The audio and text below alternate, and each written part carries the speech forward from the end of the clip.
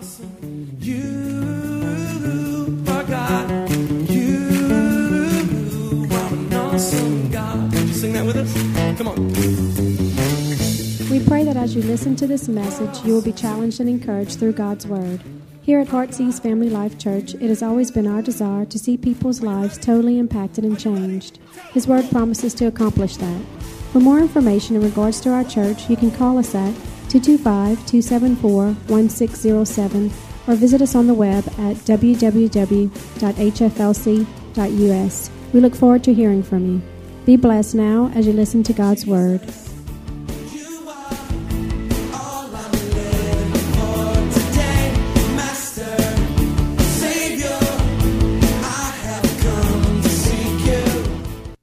Ready to receive the word of God today? Come on. How many are ready to give God the best today? How many have your notepads and your pens ready to take notes? Or if you're really, really cool, your iPad. Has anyone got an iPad in the house? Oh, come on. We've got to believe for some iPads in the house. Dan's got a wannabe iPad. And I know some other people, Megan and Josh, have got wannabe iPads, but they're not quite there yet. But be taking notes in church. You ready? Let's pray. Dear Heavenly Father, we thank you today. I thank you that you are awesome. God, those words that you are awesome just don't say it all, because, God, you are beyond description. And, God, we just thank you, God, that how great you are is this, that, God, we can give something here and thousands of miles away, God, you can touch someone else with what we've given here. God, that's how powerful you are. And God, may we never limit you to our world, to our experiences and to our situations. But God, may you broaden our horizons. May you give us a new vision and fresh hope that we would see you in a greater way, God, and we would live for you in a greater way. In Jesus' name. And everyone said, Amen. So today we're going to continue our series. I kind of laugh every time I think about this series, to think that I intended for this message just to be a one-week message. And I thought I was going to be able to cram it all into 1 week. And we're now, on the third week plus the Wednesday night. So this is like about the fifth or sixth message that we've given on this series. And, you know, I thought I was going to be able to fly through a lot of these things. But as I looked at it and studied and began to preach it and began to minister, I thought, man, these are foundational truths. These are things that are vitally important for our lives. There's a story in the Bible about a wise man and a foolish man. They both built a house, and the storms came.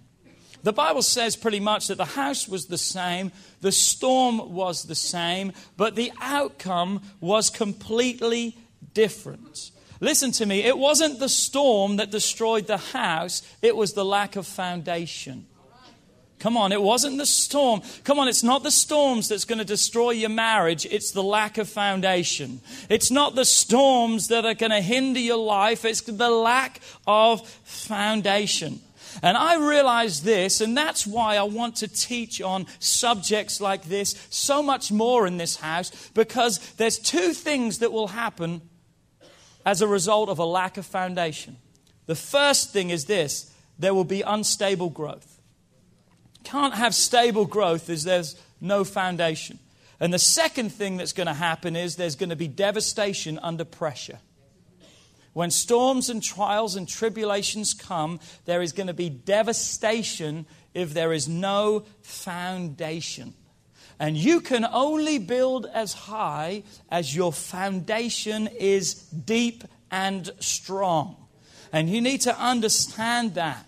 And that's why you've got to understand that going to church is more than just a place where people gather together. People question the importance of church. They think it's a big fuss about nothing. After all, they even say, well, I am the church. But what really is the church? What is the foundation that you and I need to hear? What about praise and worship? Is it just singing a couple of songs? Is it just a filler to let the late arrivers like Josh, who are just coming in, be able to make it in church on time? Is it too loud? Is it too soft for you? Is it too long? Is it too short? Is it too energetic? Is it not energetic enough? But what really is praise and worship? What is the foundation for me? What about all this loving people stuff? Is it really about touching people? How can you really love those who are unlovable? What is love really all about? What is the foundation of it? What about giving tithes and offerings? You know, I don't buy into that kind of stuff. I think that's just something that the church has concocted up so they can get my money out of me. I think that's something Old Testament under the law. It doesn't mean anything for my life today. It has little or no importance. But what really is it? It's foundations that you need to know. And that's why we've been teaching you truths, foundational truths. Listen to me. Church is a meeting place with God. Come on. Church is a place of safety and refuge that I can build my family into, that the gates of hell will not prevail against. Come on, church is a place where I invest into it. God's going to invest to me, because when I build His house, He promises He's going to build my house. That's church foundation. Why do we praise and worship God? Firstly, because we're here to honor God. Oh Lord, our God, how excellent is your name. We're here to give forth the excellence and to honor God, because no matter what we've done, God still deserves all the praise. Why do we praise and worship God? Because it ushers in His presence. And when His presence shows up, something shows out. Can I hear an amen? When God's presence shows up, things change. Why praise and worship? Because it's our time to give to Him. That's the foundation of praise and worship. That's what I need to build my life, my Christian experience about. Why do we love? What's all the fuss? Why? Because He first loved us. If that doesn't get you excited, then probably nothing will. When you were a mess and you were screwed up, and some of us are still in that way, guess what? God still loves us. And He gives us the opportunity to be loved by Him. Why praise and worship? Because He commands us to love others as He has loved us. He's not asking us to do anything else that He hasn't Himself first done in our lives. And if He can love us, come on, we can love anyone. Do I hear an amen? So why do we love? Because it's our identity. They'll know that you are my disciples by the love that you have. Love should define us above everything else. People should know you're a Christian because you love them. People should know that it's in your actions more than the words you say. That's foundation. That's what I need to build my Christian experience about. Why do we give? Come on, we had a good time last week. Come on, we had a good time in the house, and we're going to have a great time today. Why do we give? Number one, because it's all already His. Everything I have is a gift for God, and He's such a good God, He lets me keep 90%. And all He wants is that 10. So what are we doing? We're giving back to God. We're bringing back to Him that which is already His. Why do I give? It's biblical. That should be enough for every one of us. If it's scriptural, then it's good. Say that. If it's God, then it's good. And it's scriptural, so therefore it's God, and therefore it is good. And the last reason why we give, and there's many more, but we've just been teaching foundational principles, is because it rebukes the devourer. Woo! That's a good one right there. I like that. It rebukes the devourer. That means when we give to God, guess what? He takes care of the rest. He handles all those issues and struggles. So no matter what storm comes, come on, it's not the storm that's going to take us out. It's the lack of foundation. And that's why we need to know what we do and why we do it. Say with me, foundation. I need to know this, and I need to apply it. Come on, one more time. Foundation. I need to know this, and I need to apply it.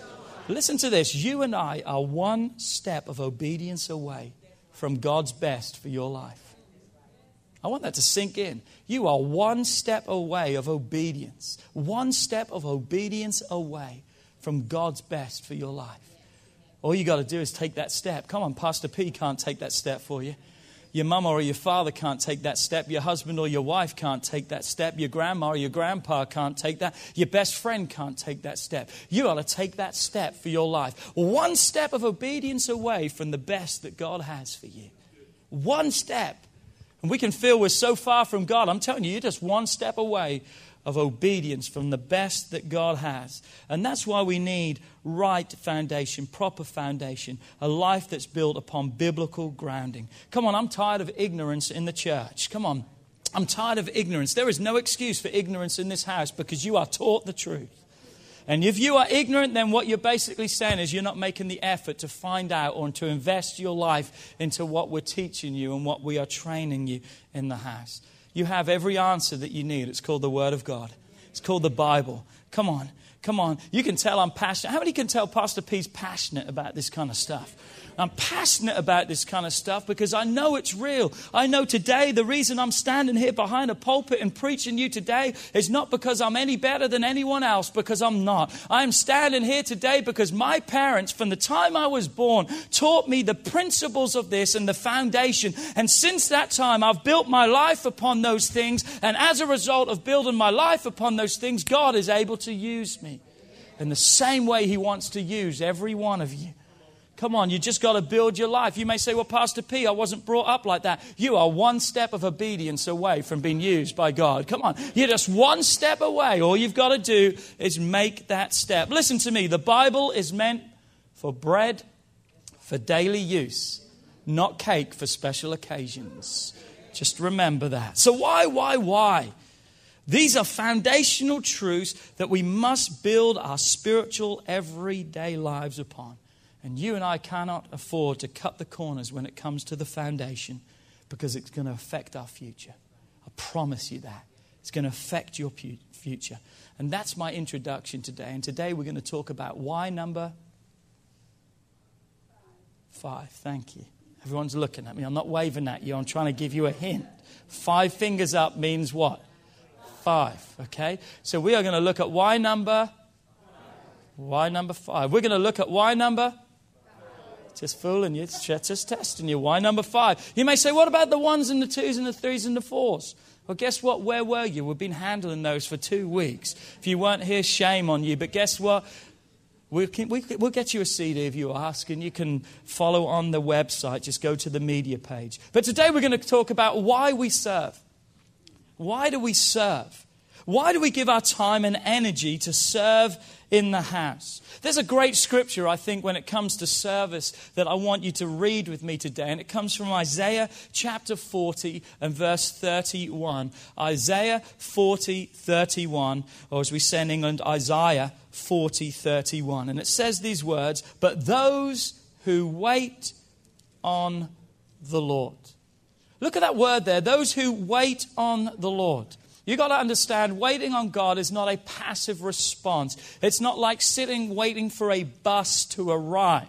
It's the thought of like being a waiter or a waitress, that they are serving you. When you sit down for a meal, they come and say, can I take your order? Can I fill up your drink? Is there anything that you need? They are there to serve and make your experience the best it possibly can be. The Bible says that those who wait on the Lord, we are to serve the Lord. Are you with me today?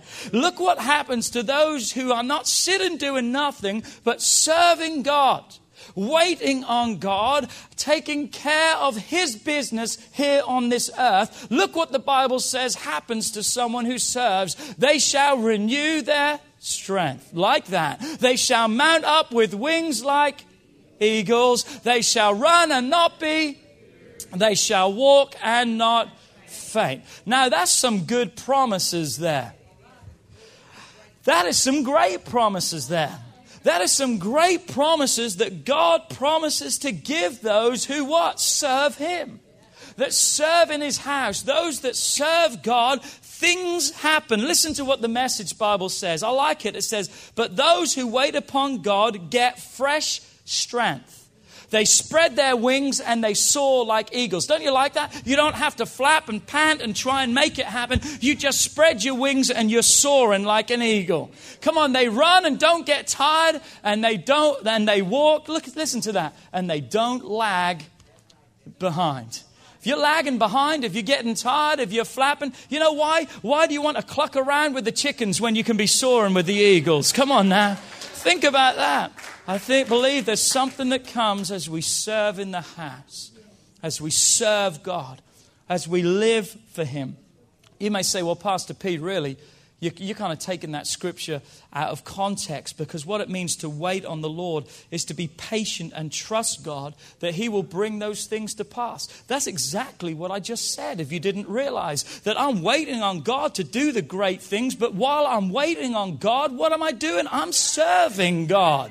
Come on, I'm serving in His house. I'm trusting. There's some things I'm waiting on God for. Has anyone got some things you're waiting on God for?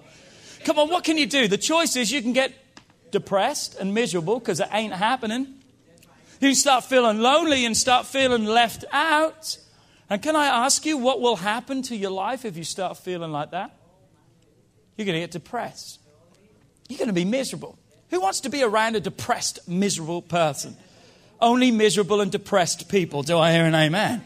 So we want to be around people who have life, so we've got to have life. So yes, I'm waiting on God to do some miraculous stuff, but while I'm waiting on Him and I'm waiting for something to happen, guess what? I'm going to be rejoicing in someone else's miracle. I'm going to be praising God. I'm going to be serving God. I'm going to be doing what I need to do, because maybe what I need to do will bring in what God already promises that He will do. If there's 10 steps and God's going to meet you at step number 7, how are you ever going to meet Him if you're stuck at number 3?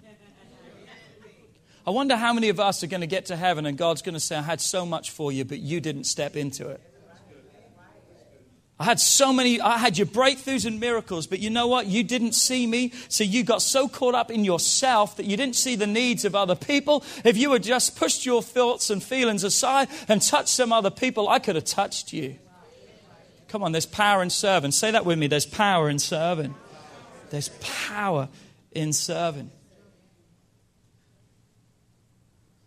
I know God's coming to my house. But until He arrives, I'm going to make it possible for someone else. I'm going to meet someone else's need. I'm going to serve. The Bible says, in giving I shall receive. Good measure, pressed down, shaken together, and hooking a brother up. Do I hear an amen? And here's how I'm going to serve. Here's how we must serve in the house. The Bible tells us in Psalms 100 verse 2, it says that we are to serve the Lord with gladness. It's an honor to serve God. Come on, it's an honor to serve God. He could have chosen anyone else, but He chose you. And He chose me. And it's now up to us to heed that call and serve Him. Are you with me today? Say, help us, Jesus. Point number 1, why do we serve? We serve to follow His example. To follow the example, the greatest example that has ever been given. One day in the Word of God, you can read the story for yourself. I believe it was in Matthew 20. But one day, the mother of 2 of Jesus' disciples came to Jesus. And she said to Jesus, I want something from you. And Jesus said, okay, what is it? Ask me. And she says, I want one of my sons to sit on your left side when you get into glory, and I want one of your sons to sit on your right side. Now, this was something that the disciples, you would read a couple of other times, that they would have debates and they would talk upon that amongst themselves, who was the greatest. They were kind of arguing amongst them. She wanted her son to sit on one side and her other son to sit in a greater position than any other of the disciples or anyone else. And you know, I can look at the disciples and I think to myself, my goodness, they spent 3.5 years with Jesus, yet they're fighting about so trivial things. I read stories of the disciples and I think to myself, God, why did you choose them? Because after all, He handpicked every one of them. He didn't put out a draft and say, hey, pull out these numbers. Oh, I guess I'm stuck with you. He handpicked every one of them. And you look and you think to yourself, why did He pick him? Why did He pick him? I mean, there surely was better people out there. But you know, one thing I've discovered, and that is this, I'm not going to question that anymore. I'm just going to be thankful that God chose them, because if He can use them, He can use me. I take hope in that, because I think, man, that wouldn't be my choice. And then I begin to think, but I don't know about me either. But I'm glad God chose me. Do I have a witness? Do I have an amen in the house? But they're kind of struggling a little bit, and they're going through, who's the greatest? Let me sit here and let me have this position and let me do all these things. But that day, Jesus showed them something. Jesus showed them a truth. Listen to what Jesus showed them. He said, greatness is not found in position, But greatness is found in serving. It's not in position, but it's in serving. Say that one more time. You've got it wrong. It's not about the position. It's about serving. Look what he says in Matthew 20, 25 through 28. He says, you know that the rulers of the Gentiles, they lord over them, and those who are great exercise authority over them. Yet it shall not be so amongst you. But whoever desires to be great among you, let him be your servant. And whosoever desires to be the first amongst him, let him be your slave. Just as the Son of Man did not come to be served, but to serve and to give his life as a ransom for others, or for many. In other words, Jesus says the greatest of all is the servant of all. Jesus didn't just speak it, he lived it. He was the greatest example of servanthood there ever has been. His life, his example, everything he was a servant. A servant. He came to serve. At the last moment when he's celebrating his last meal with his disciples, his heart is heavy. He knows he's soon to be crucified and betrayed, and the agony and everything he's going to go through. But yet, as disciple after disciple is coming into the room, there wasn't one of them that was willing to get down and wash the other's feet. But Jesus got down and he washed every one of their feet. Every one of their feet. What a servant. What a servant. Listen to this. God help us to never position ourselves above his example. So why do we serve? Because he served. And if it was good enough for him, you better believe it's good enough for us. Point number 2, why do we serve? We serve to reach the lost. We touch people through service. There's a great story in the Bible called the Good Samaritan. I love this story. Can I just read it for you really quickly today? If you have your Bibles, you can turn to Luke chapter 10. If you've got a real Bible, it's page 1533. If you don't have a real Bible, I don't know what page it is for you. But 1533, Luke 10, beginning in verse 30. And for all you sinners who don't bring your Bibles to church, it's on the screen for you. It says this, Then Jesus answered and said unto them, a certain man went down from Jerusalem to Jericho, and he fell amongst the thieves, who stripped him of his clothing, who wounded him and departed, leaving him half dead. Now by chance a certain priest came down that road, and when he saw him, he passed by on the other side. Likewise, a Levite, when he arrived at the place, he came and he looked, and he passed by on the other side. But a certain Samaritan, as he journeyed, came where he was, and when he saw him, he had compassion. Verse 34. So he went to him, and he bandaged his wounds, pouring on oil and wine. And he set him on his own donkey or his own animal, brought him to an inn, and took care of him. Verse 35. On the next day when he departed, he took out 2 denarii, gave them to the innkeeper, and said to him, take care of him, and whatever more you spend, I will come again, and I will repay you. I haven't got time to go into great depths on this story, but there were others that day that should have helped. The priest and the Levite. A Levite was one who worked in the temple. These were people who were supposed to meet the needs of people. What does the Bible say? They saw the need and they didn't just walk past. They literally crossed the street and walked down on the other side, acting like they didn't even see that there was a need.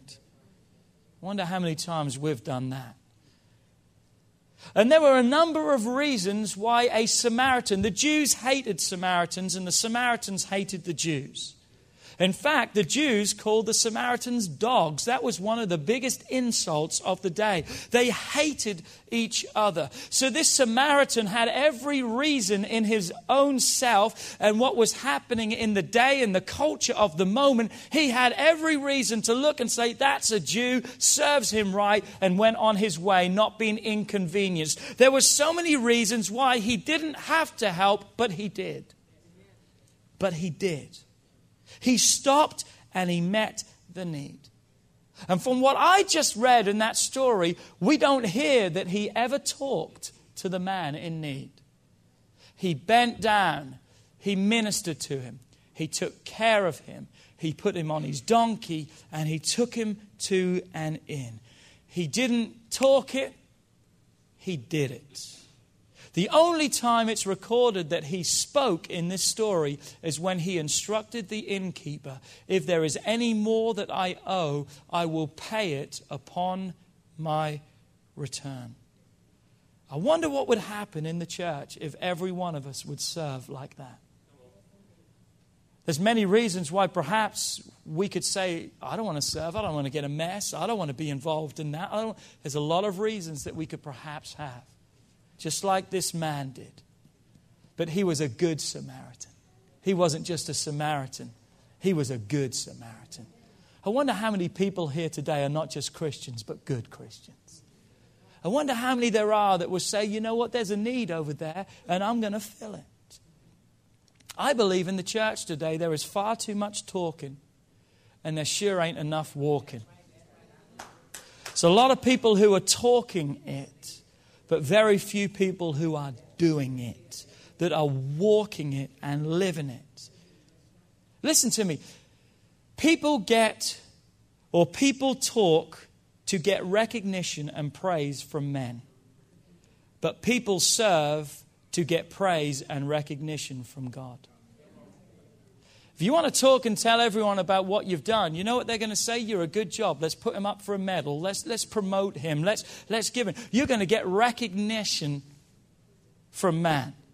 But the Bible tells me it's not man that I want to get the praise from. Come on. I'm laying up my treasures in heaven. Come on. Do I have a witness in the house? So if you want recognition from men, you just find a soapbox and start telling people all the great things that you've done. You're going to get your pat on your back and God says you've got your reward. But you know what? If you want some recognition from God, just shut your mouth and start serving in the house. Do I hear an amen? If you want recognition and praise from God, you just start doing it and start being it. And when people want to start giving you the praise for it, send it upwards and say, hey, it's only God. It's all because of Him. The only reason I'm doing this is because He changed my life. Come on, let's give God the glory for what we're doing because He's instructing us to do those things.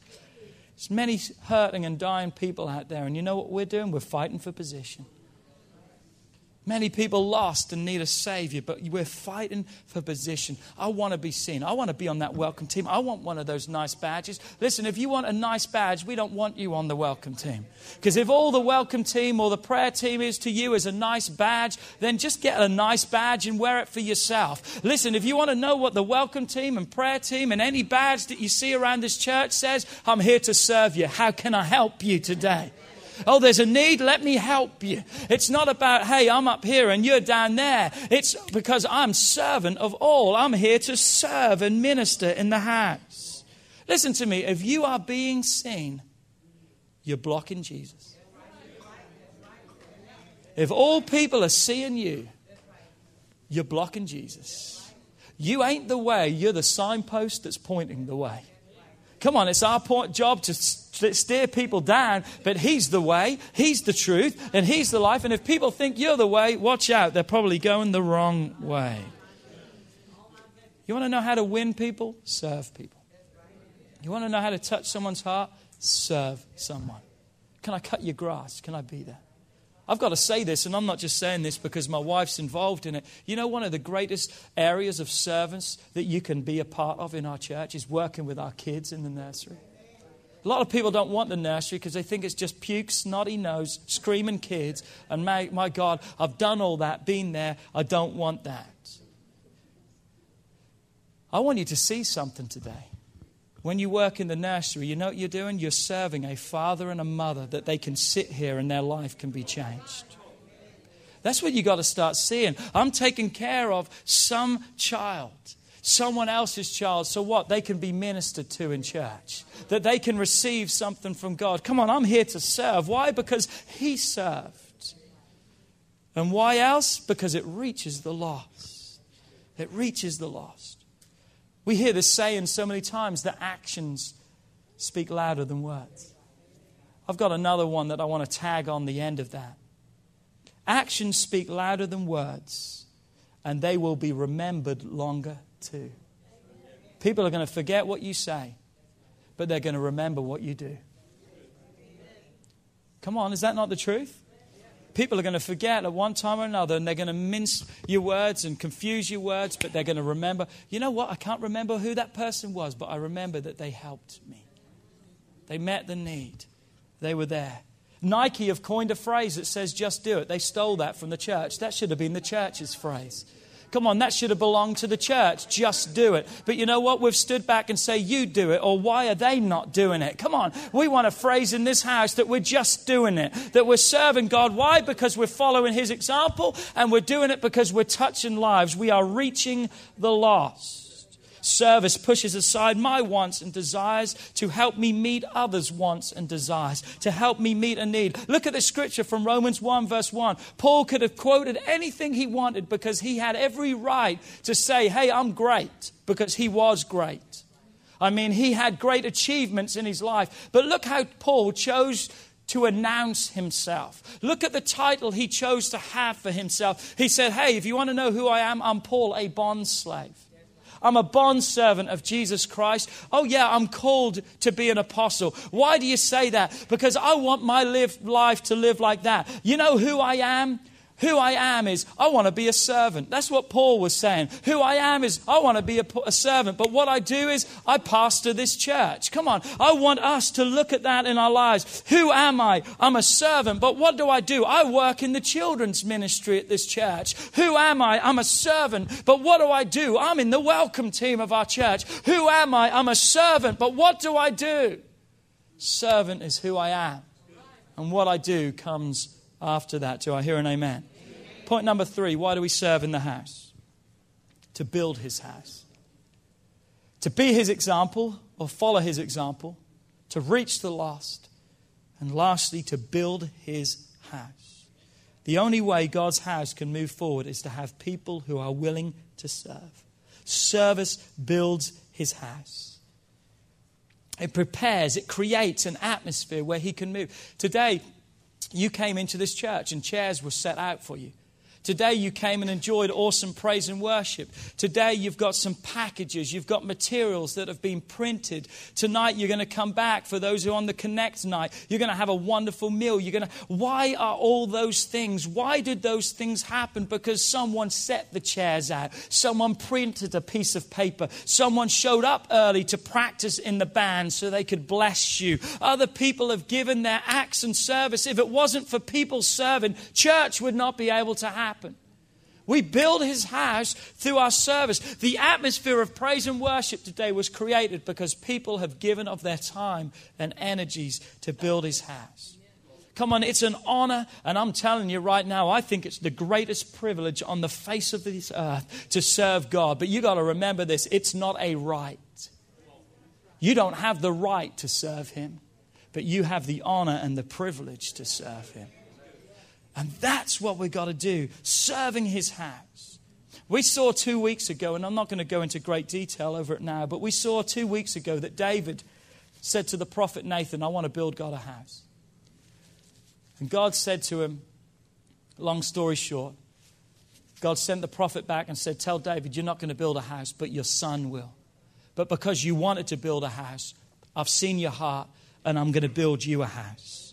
So what did David do? David could have got offended at God and said, God, I wanted to build you a house. And he could have sulked and said, well, why, God, didn't you? Can I tell you what David did? He prepared the building of the house for his son. David went out and he gathered gold. He gathered silver. He gathered precious materials. He gathered everything that would be needed. So when Solomon came to build the temple, there was already most of what he needed was available and prepared for. So what did David do? He provided what was needed. Can I tell you what we do when we serve? We provide what is needed to build the house of God. We may not be the ones that's getting the recognition and doing the actual building, but guess what? If there's no preparation, there's going to be no meal to sit down at. If someone ain't buying the groceries, come on, there ain't going to be nothing in the pantry to cook with. Come on, our job is just as important as the next job, because without it, it does not happen. We build the house. We build the house. And that's why I want to say to you, you need to be here Wednesday night. I want to see everyone that's here this morning and more, because you're going to tell other people, you need to be here Wednesday night. Well, Pastor P, I get home from work late and I can't be here and I won't have time to cook. Hey, problem solved. We have food already for you. Just comes, well, I'm going to be dirty. Hey, half the people who come in here come straight from work. It's okay. Come as you are. That's all we want in this house. We don't want you to come a certain way. Come as you are. We want you to be here Wednesday night because we're going to talk about how we can serve in the house. Now, you may say, I serve in the house. Great, you need to be here to hear how you can serve more. But those of you who do not serve in the house, I want you to be here. Even if you don't usually come on a Wednesday night, make an exception. Come and see and learn how you can be a part of serving. It's going to be such an informative night, as some of our leaders are going to talk about key ministries in our church that we need help and support. And you'll be able to listen how you can be a part and how you can play a part in church. I know I'm almost out of time today, but I want, just as I close this series, to give you 5 things. We've talked about 5 foundations. Why church? Why praise and worship? Why do we love? Why do we give? And why do we serve? I think they're vital and they're important. But now I want to close this series by saying how we're going to do those 5 things a lot better. I want to talk today quickly of what I believe needs to change in every one of our lives.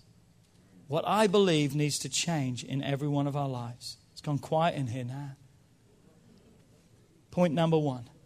Here's the first thing that I think needs to change in our lives, and that is our commitment to the house of God. I believe our commitment to the house of God. If you don't know what I'm talking about, I'm talking about your attendance. You being here. Look what it says in Psalms 92, verse 13. Those who are planted, or as you all say, planted, those who are planted in the house of the Lord shall flourish in the courts of our God. Notice there's a key word there. Planted. There's a key word there. You have got to be planted in order to flourish and grow in God's house. Let me say that one more time, because one person got what I was saying. You have got to be planted to flourish and grow in God's house. And in order to produce fruit in your life, you cannot just be planted, you've got to stay planted. You've got to stay grounded. There's too many people who are jumping from church to church. Hey, you uproot your life. Every time you uproot yourself, you're destroying some of the root system of your life. And the root system is that which gives the nourishment for fruit to produce in your life. So therefore, every time you uproot yourself, you are stunting fruit growth in your life. Come on, we need to be planted in the house. Can I tell you all something today? Planted doesn't mean coming to church once a month. Sorry if that hit you hard today, but we're just loving you enough to tell you the truth. If you are planted in the house, planted isn't coming to church once a month.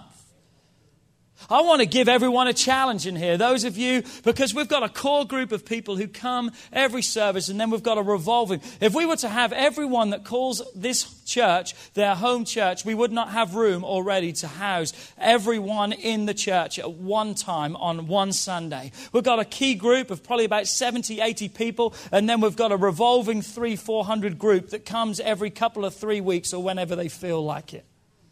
If we could get everyone planted. I challenge you today. Here's my challenge. For 1 month, prioritize the house of God and make sure you're here every Sunday and if you can, every Wednesday. And at the end of the month, you come and find me and tell me the results of what's been happening in your life as a result of prioritizing the house of God. I'm telling you it works. I am here today because it works. I have proven it in my life. Come on, you and I have got to prioritize God's house. I've said it before, but there are 52 dates on every year's calendar till the day I die that I know are non-negotiable, and that's a Sunday morning. It doesn't shock me that a Sunday's coming. I know it's coming, and guess what's happening on Sunday? I'm going to be in church. I don't have to question that. That's just a given. And that's what we've got to do. We've got to prioritize the house. We've got to run to it, not run away from it. I'm going to say something else about the church that you need to know, and that is this. There is going to be opportunity and opportunities for you to get offended and upset. There's always those opportunities. That's just human nature. You're going to be offended at me. I can't understand why that would be. You're going to get offended at me. You're going to offend other people. They talk to me. They didn't talk to me. I mean, the things that you hear are absolute crazy. But that's human nature to get offended. But I'm telling you right now, you have got to guard against that. And you've got to guard against your response. How is your response going to be? Because can I tell you, when someone is planted, when the storms come, they put their roots deeper down. They don't uproot themselves and run. Listen to me right now. It's not the storm that destroyed the house. It's the lack of foundation. You need to get your roots down and get planted. You're going to be offended. We're not trying to offend you, but human nature says you're going to be offended in one way or the other. But what's your choice? You can choose to run and leave. But can I tell you right now, the only way that you should leave a church is with the blessing of the pastor. If you want to know how to leave a church right, the only way that you should leave a church is with the blessing of the pastor. Because if God put you here, He's the only one who should move you. And if God moves you, guess what? It's going to be for good things. So if you want to say, well, I don't like that church and I'm just going to leave. If you're leaving in a huff and all those kind of things, guess what? You're not of God. You're not of God. And I'm not just saying that about our church. I'm talking about church, period.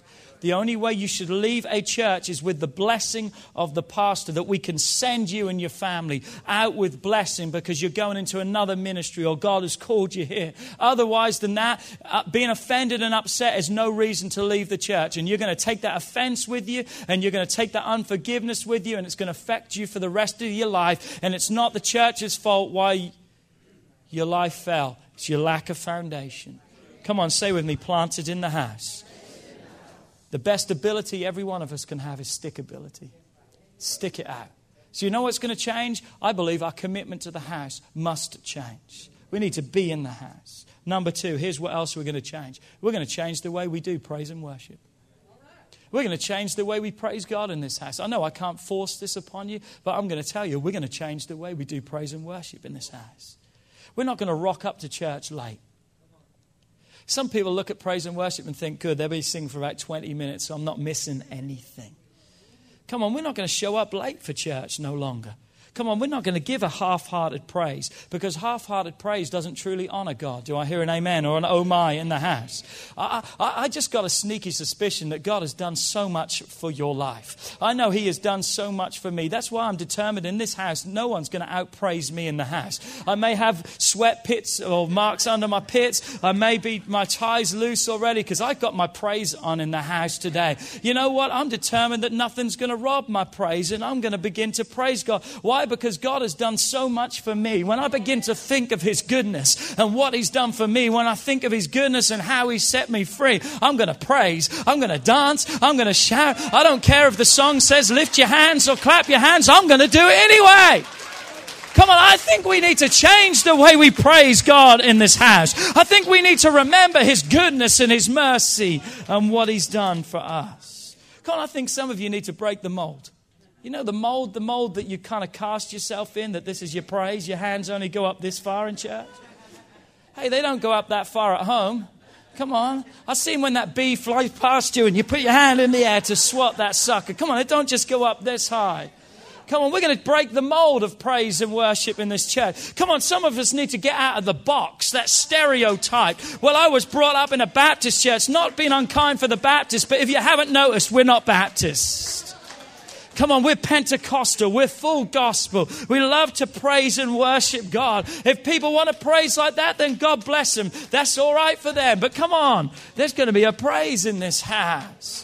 Come on, we're going to break the mold. I love what David said. His wife looked at him and said, didn't you make a fool of yourself today? And he said, listen here, sweetheart, you ain't seen nothing yet. He says, I'm going to become even more undignified than this. Just wait till tomorrow. Wait till next Sunday. You ain't seen nothing yet.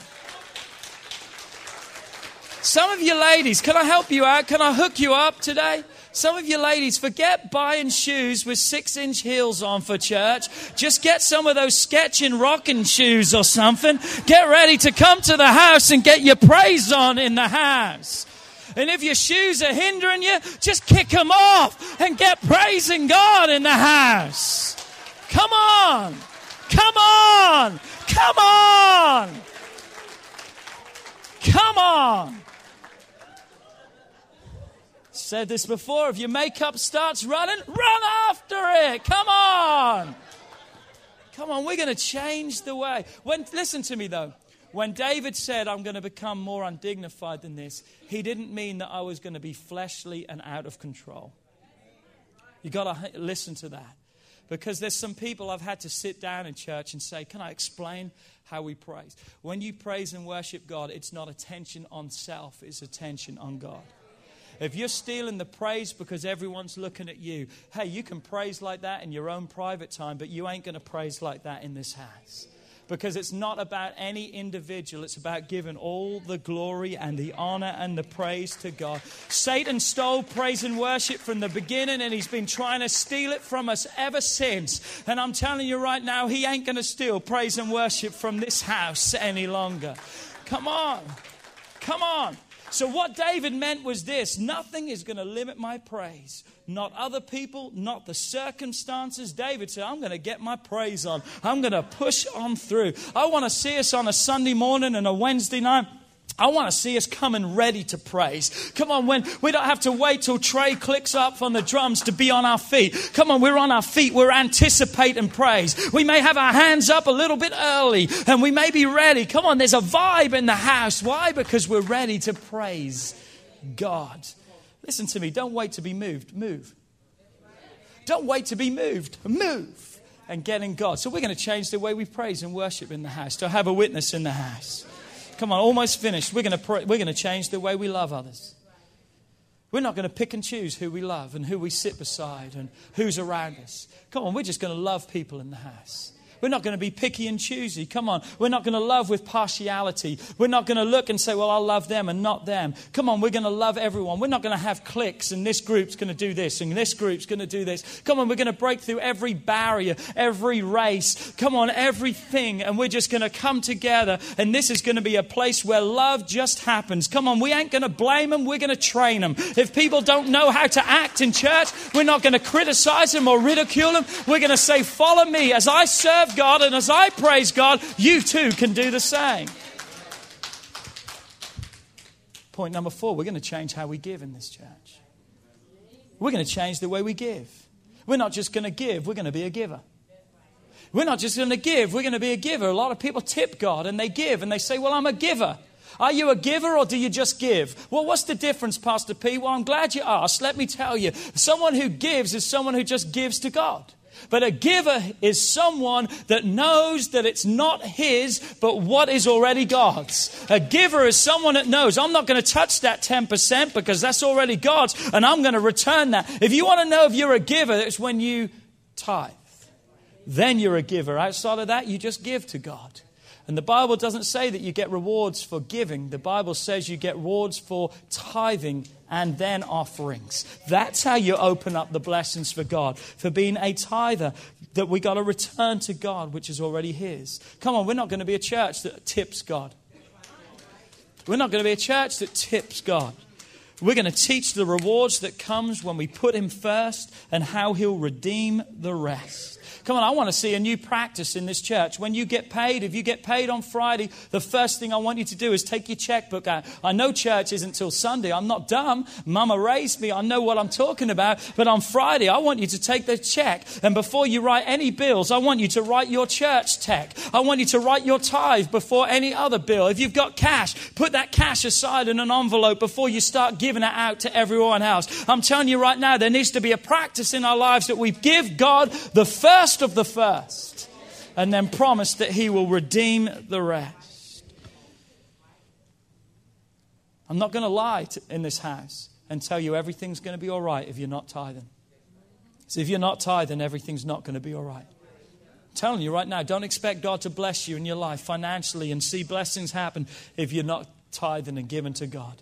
Because if that's the case, then God's a liar and God don't lie. God says, you've robbed me and you've put a curse upon yourself. But when we tithe, we break that curse. Here's another test for you. Those of you who don't agree with me in tithing, just like you're going to come to church for the next month, guess what you can do for the next month? I want you to faithfully pay your tithe for 1 month. If you say, I don't believe in this tithing stuff, just put God to the test for 1 month. Just pay your tithe faithfully for 1 month. Don't just give, be a giver for 1 month. And I'm telling you right now, you come and see me at the end of the month and tell me, you're not going to tell me it doesn't work. I'm not going to see anyone at the end of the month because I'm telling you right now, I know it works. The only reason you may not know it doesn't work is because you've never tried it. Because if you tried it, you know it works. Come on, help me out, all the tithers in the house. It works. It works. And last but not least, got to move on. We're going to change the way we serve. We're going to look for ways that we can be involved. We're going to be here Wednesday night for locker room. We're going to say, Pastor, what do you need me to do? How can I serve in the church? You're not going to wait to be asked. You're going to see a need and say, hey, I can be the solution. You're not going to strive for position in this church because you know what? It's not about position. It's about serving. We believe in EMI in this church, that every member can be involved and every member should be involved. There's a place for you. You just need to be willing to serve. Don't just sign up, mean it. Well, I'll do whatever you want, Pastor. Whenever you need me, just let me know. We need you. Trey's laughing because he knows those kind of people. Pastor P, whatever you want me to do, I'll do it. Okay, well, I can't do that because I'm here. Or whatever. If you're going to sign up, mean it. Be ready to serve in the house. So we're going to change the way we do church. We're going to get planted in the house. We're going to change the way we do praise and worship. I'm looking for people to get undignified in this house. Push through their circumstances and situations. Kick some shoes off and get ready to praise God. Please, though, if you're going to kick your shoes off, make sure you've washed them before you come to church. Thirdly, we're going to change the way we love. We're just going to love people, period. We're going to change the way we give. We're not going to be a giver, as in just tipping God. We're going to be a tither. We're going to be a true giver in this house. And we're going to change the way we serve. If you agree with that and you're ready to work and serve and love God and to see his house built, would you stand to your feet with me?